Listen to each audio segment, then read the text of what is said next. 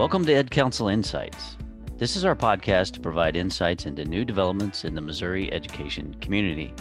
If you are a Missouri school leader, school board member, or any public educational decision maker in Missouri, well, you are in the right place.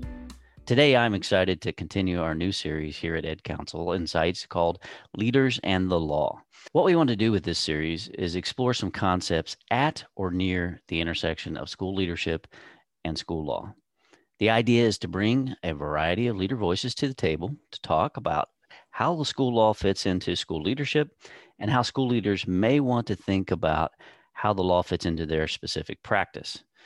So, for this edition of Leaders in the Law, I'm very happy that we are joined by Dr. Doug Heider, the Executive Director of MASA, Missouri Association of School Administrators. Doug was an accomplished school leader who was a superintendent in Southwest Missouri prior to taking the helm at MASA. He lived the life of a school leader and has also the unique perspective, based upon his work in Jeff City on behalf of school administrators, in dealing with new legislation that is proposed each year.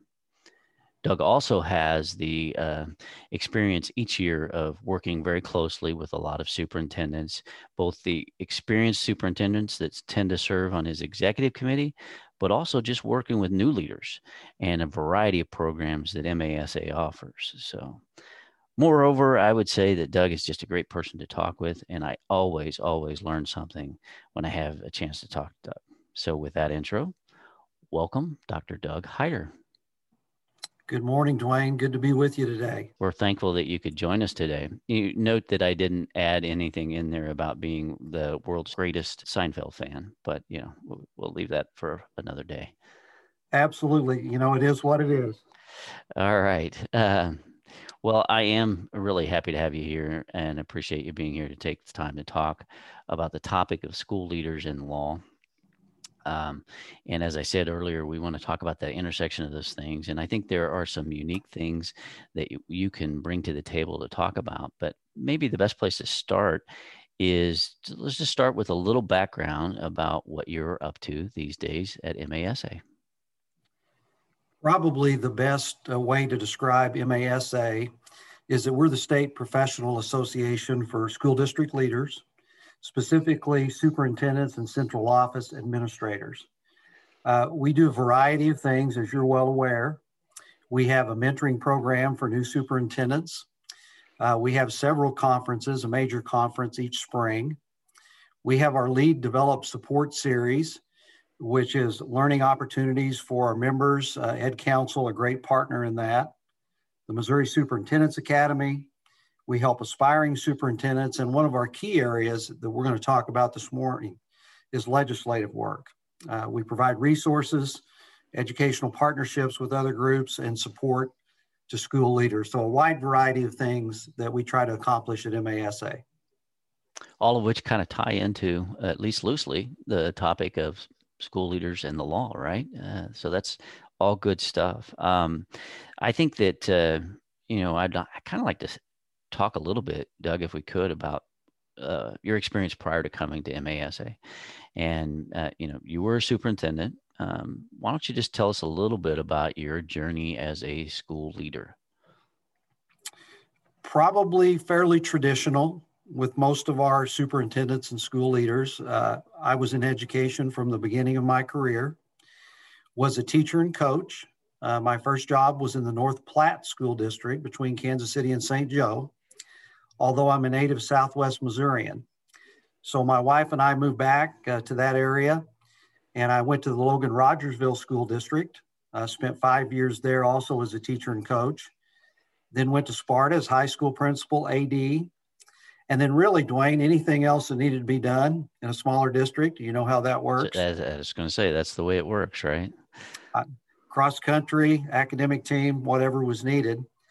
And then after 5 years there, had the great opportunity to go back to Logan Rogersville, spent 1 year as assistant superintendent, 7 as superintendent. We built a new high school during that time.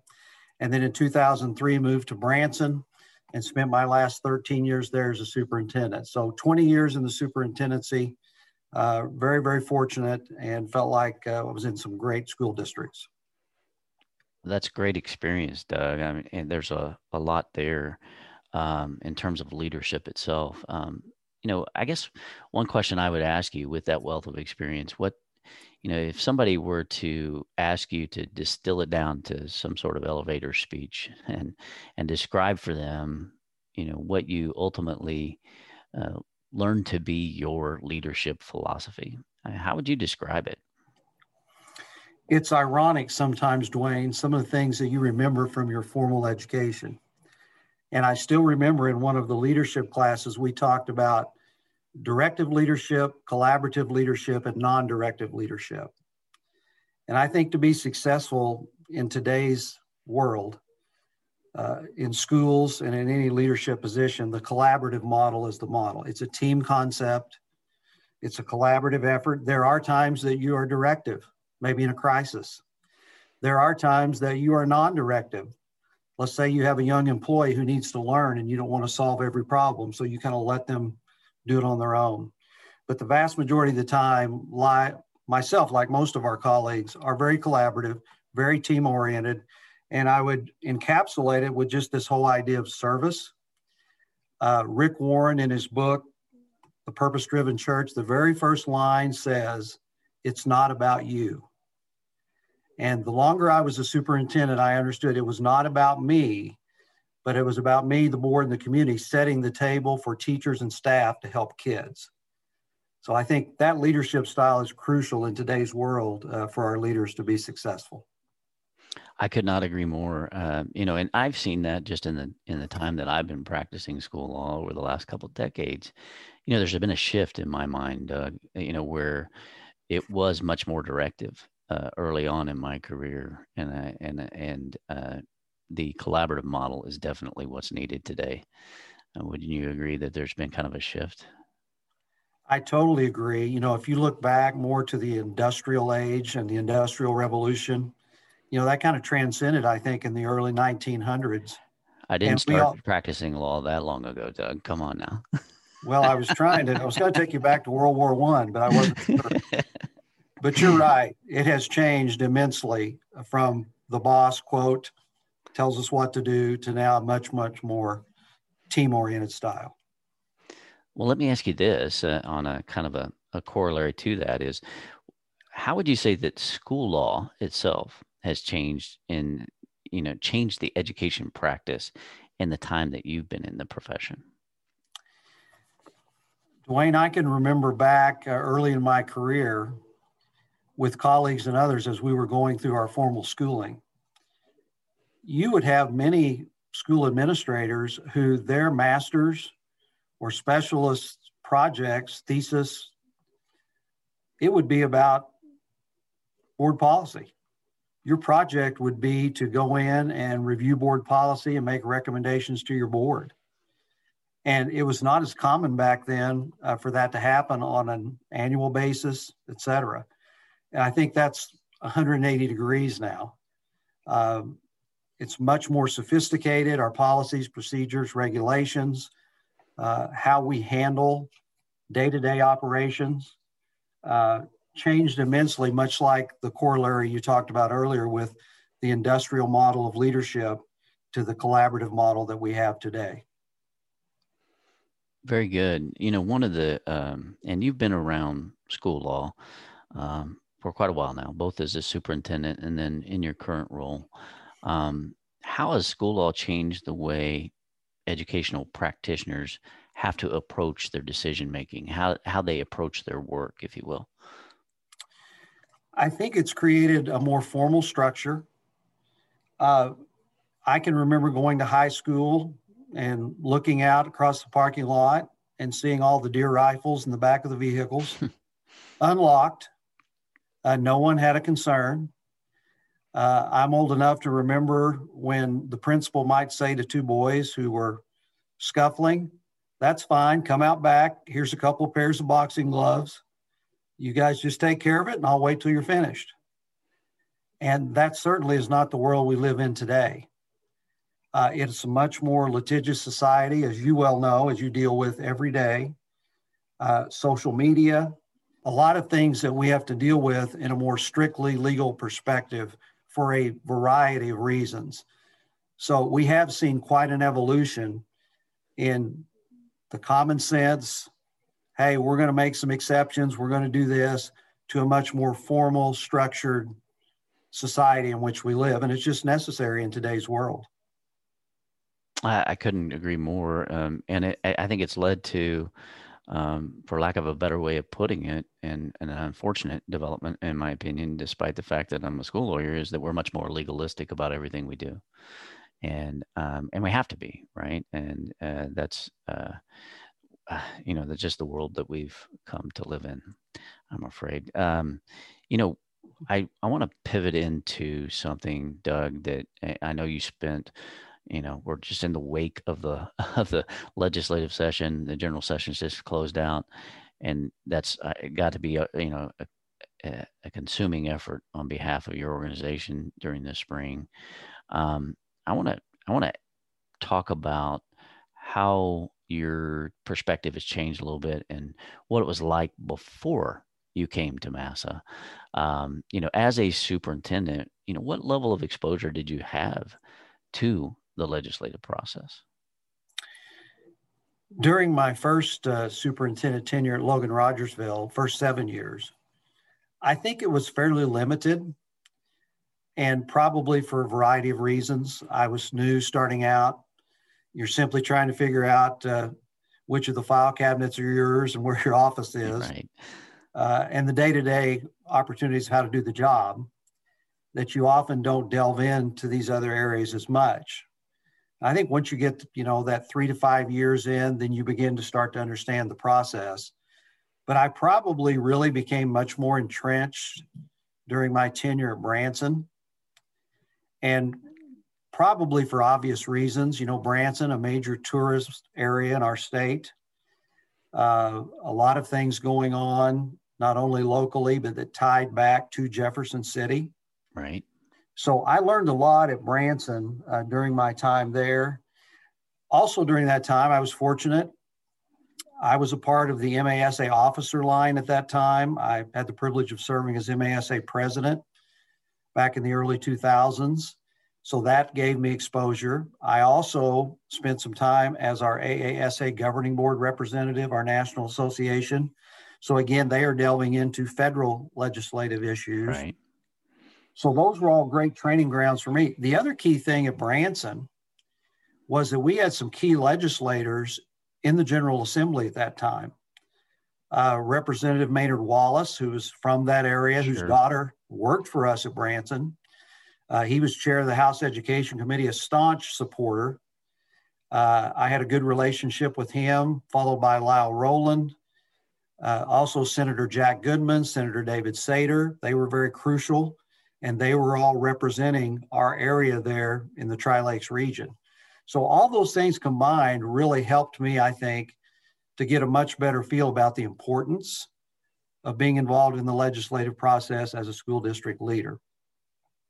Let me ask you this, Doug. When you were a superintendent, and I know you had probably a greater exposure to the legislative process and what was going on legislatively than a lot of superintendents, but I still want to know, what were your general thoughts back then when you were sitting in that particular seat as a superintendent about how the developments in particular in Jeff City, but also in DC, but how the legislation each spring would impact your practice as a superintendent? I think it's really easy for school leaders to think very locally. How does it impact me? How does it impact our school district? And when you first start out, of course, you're just trying to figure it out. And I think it's much easier to lean toward that philosophy. But as you grow and get experience and broaden your horizons a little bit, you can then figure out that, what impacts one part impacts the other part. And that's the other thing that, from my perspective, has happened. We talked about earlier the evolution of leadership and school law. It's not only locally, statewide, but it's federal. And how does what happened in Washington, D.C.? I mean, it's all tying together now more than ever. But I think it's an evolutionary process, Dwayne, for a lot of our leaders because it's easy to get caught in that trap and trying to get people to see beyond themselves, that there's a bigger picture here. And yes, you may be okay. One of the key strategies that we hear in Jefferson City, let's take charter schools just as one example. The proponents will go to legislator and say, well, this is not going to impact your district, so it's okay. We can do it here. Well, they have an ultimate goal in mind. They have an objective plan. They know if we can get that done, then 2-3 years from now, we're going to get this done. So those are not haphazard things that are happening. And it's really important that we understand that in the education community. Good insight, Doug.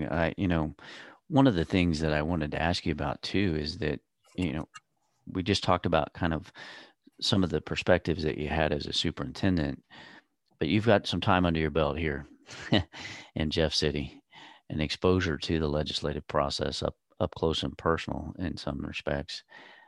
How has that experience changed your perspective on the legislative process and how things really work? I'm gonna frame my answer. I'm gonna start by giving you my perception of K-12 education. Good. I was an adjunct for Lindenwood University and had both K-12 and then had the opportunity to also teach in the higher education cohort. And we had a lot of discussions about the culture of K-12.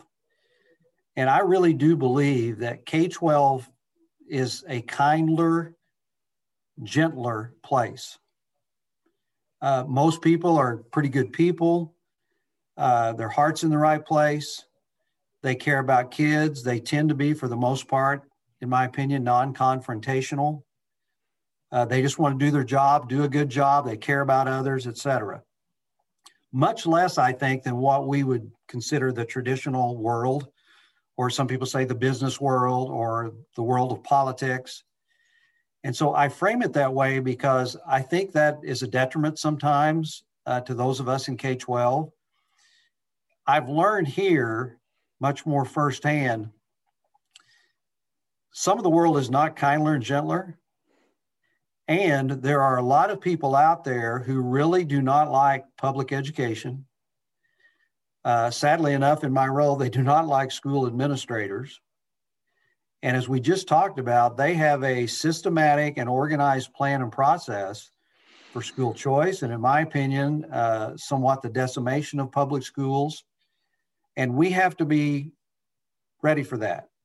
And I used to sit in my office in Branson and think, well, we could lean on that a little bit. We could give a little bit. Maybe we could meet them halfway, not understanding all of that. Because again, that's the way I think most K-12 educators think. Let's work together. Let's collaborate. You tell me something, I trust you. And unfortunately, that's just not the way it is. So I think it's really helped me see the bigger picture and be much more realistic about sometimes what actually is going on. I think that is excellent insight and borders on the profound, Doug, because I have, as you can imagine, dealing with the legal world and the education world and kind of acting as that liaison between the two, the way we do here at Ed Council. You have to kind of walk that line and be a little bit in both worlds. And the fact that the education world is kinder and gentler, I agree with that. And I would even say that it tends to be more idealistic. And the thing that I would say is that it's difficult sometimes when you get exposed to the legal world and you're dealing with lawyers and you're dealing with courts, and their point of view is not the same at all. And making that translation and trying to accomplish the goals of an organization that is largely built around that kinder, gentler philosophy. Most times the decision makers are always going to come back to what's in the best interest of kids. And then when you get into, and I'm not going to use the phrase the real world, but when you get into the legal world, sometimes that's not necessarily the priority. And that's a difficult thing to accept for a lot of educators, I think. And so I've seen the same thing, and it just, I don't think I'd ever really thought about it in those terms, in terms of our General Assembly in the process. So I think that's an amazing insight, really is. Well, you were talking about uh, the point of view of legislators, and I'm going to ask you this question. You've been around a number of folks who are legislators and just really public officials at the state level, in Jeff City. What would you say is the most common misperception about school leaders in public education in Missouri? I've been a little bit amazed at the negativity attached to that by some in the General Assembly. I think there are a lot of them who would say school administrators are selfish and they just want money.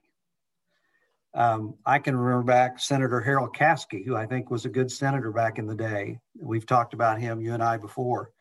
The old adage he used to say that superintendents, when they die, they're buried with their hand up above the ground because they're always asking for more money. That I remember. I remember that comment from him. Yeah, And he was very involved in the development of the formula at the time and all of those things, and very influential senator in terms of public education. I'm sorry, I interrupted you. Go ahead.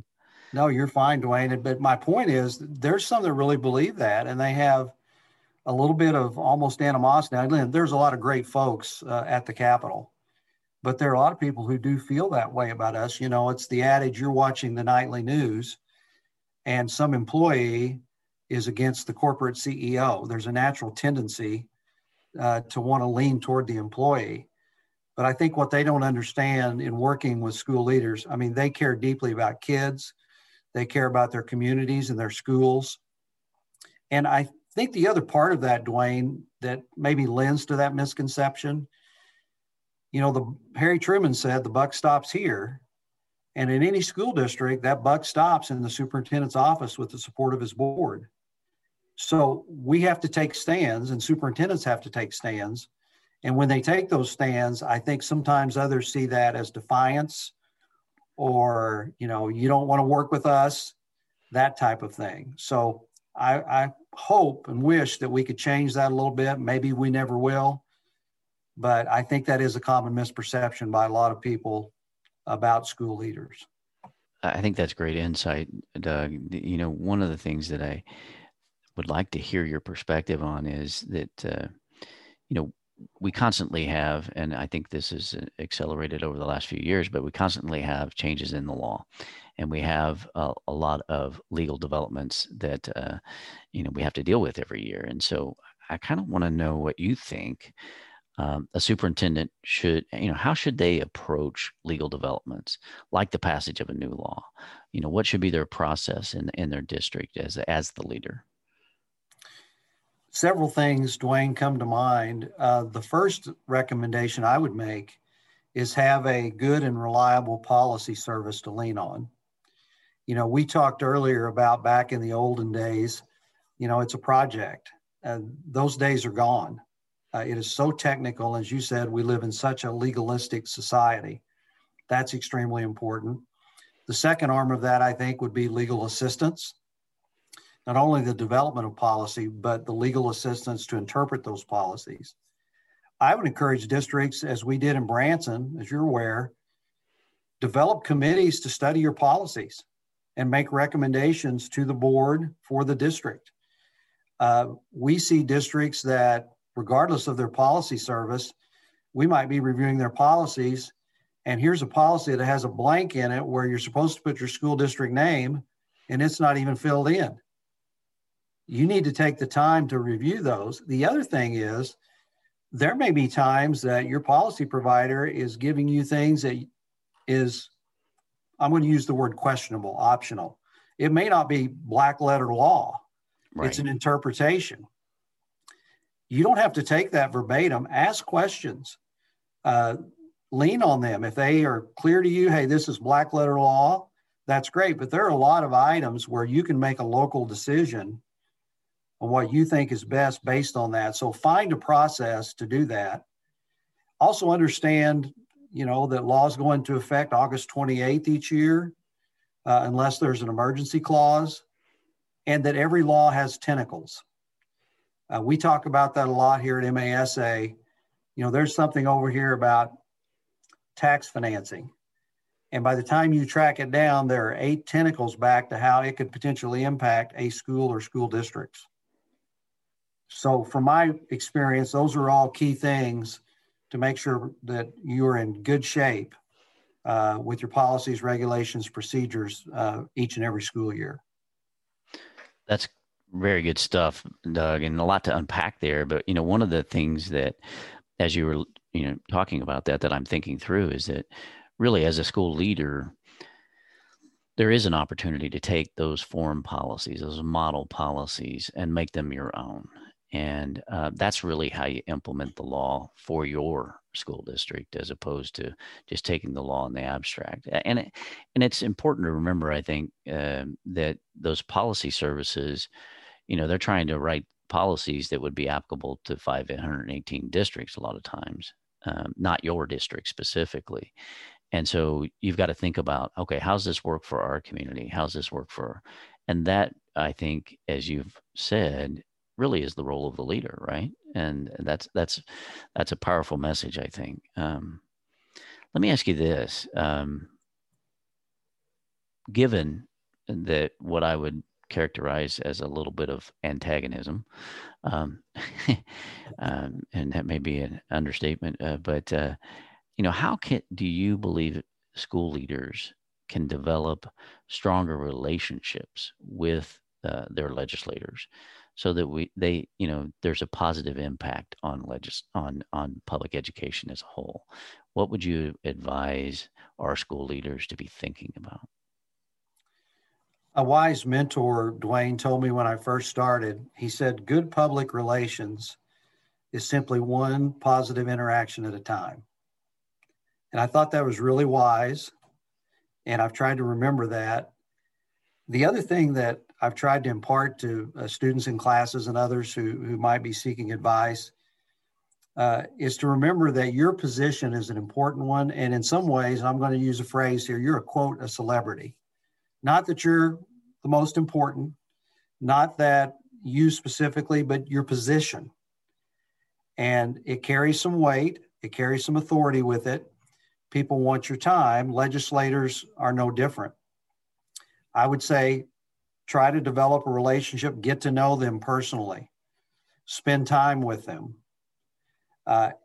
invite them to visit your Board of Education and maybe share their thoughts and ideas. Recognize and invite them to events. Also, I think it's important to make sure that don't just call them when something's wrong. Thank them when they do good things. Talk with them about things other than legislation. I know a great example. A couple of years ago, I'm here in Jeff City. I go to Schnucks. I run straight into Senator David Sater, who had been our senator in Branson, and I still communicated with regularly. It was the end of session. There were some big bills. Now, it would have been easy to have that conversation, but I didn't, because I didn't think it was the right time, the right place. He's there shopping. I'm shopping. How's your family? We're going to get through the session. Yeah, we'll get through it. Have you been to Branson? Those kinds of things. Just like, going into buildings. If your principal thinks every time you walk in a building, you want something, you're upset, or make visits, don't make everything about the positive or the negative. I think that's important as well. Be knowledgeable, because they're going to look to you for information about why you have a position on certain pieces of legislation. Make sure you exchange contact information so they can get a hold of you, personal cell phone, email. And also, I'll say lastly, Dwayne, be respectful of their position. Realize when you're in a meeting, call them representative, senator. If you're going to form a letter. Now, if it's just the two of you private having coffee and you're on a first name, that's different. But I think all those things can really make a big difference in the long term, and realize you're going to win some and lose some as well. All sage advice, Doug. I think that's all very good advice for our leaders out there. And I think sometimes it's easy to, in the press of business and everything else, to forget the importance of building that relationship first, and how important that relationship with that local legislator is, for all of us, really. Doug, you've been really good to share a lot of insights with us today. One final question for you, if I may. I just want to close out with this. If you had the opportunity, knowing what you know now, to go back and sit a young Doug Hyder down and say, okay, look, here's what you really need to know about the legislative process in Missouri as a school leader and how it really works, what would you say? Probably the first thing I would say is never forget that you are really the educational leader for K-12 in your community. People are looking to that position. They expect you to lead. Now, all of us lead differently, and I would add there, Dwayne, you have to be yourself. You have to be the best you that you can be. You can take processes and other things, but take your personality, your style, and develop it to the very best that you can. I think that's really crucial as well. Because if you don't utilize who you are in that position, then no one else is going to do it potentially. Or if they do take the lead, it may not be the direction you want to go. Your position has influence, it has authority, make sure you use it. The other thing is, this is a part of your job. We have legislation each year where they try to restrict superintendents and others from even coming to the Capitol. If you're leading a school district, being part of the legislative process is an actual part of your daily job. It's important. And you have to lead your community and state and region in that specific way. So realize there are those that are not friends of public education, be proactive, and just make sure that you understand that it's not about you. I think those are all key things in making sure you can be successful. Thank you, Doug. I appreciate you taking the time to talk through with us school leadership and the law. And we thank you, the listeners, for taking the time today. And we hope you'll follow and share our Ed Council podcast on social media and subscribe to hear upcoming episodes on current legal topics and issues related to school law. You can give us a follow on Twitter, Facebook, and LinkedIn, or you can check us out at our website. Just Google Ed Council. That's EDCOUNSEL, one word, and you'll find us there. Glad we could be together, and thanks for listening to this edition of Ed Council Insights.